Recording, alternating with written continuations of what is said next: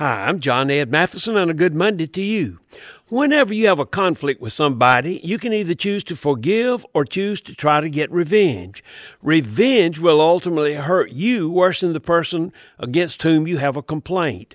An unforgiving spirit is a poison that first kills a person carrying it. An animal shelter in New Jersey announced a Valentine's Day promotion aimed at people who had gone through a divorce.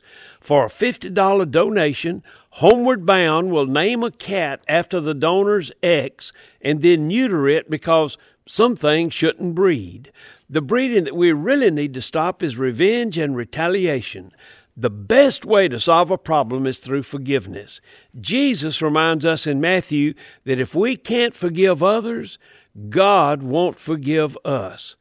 Forgiven folks are folks who forgive.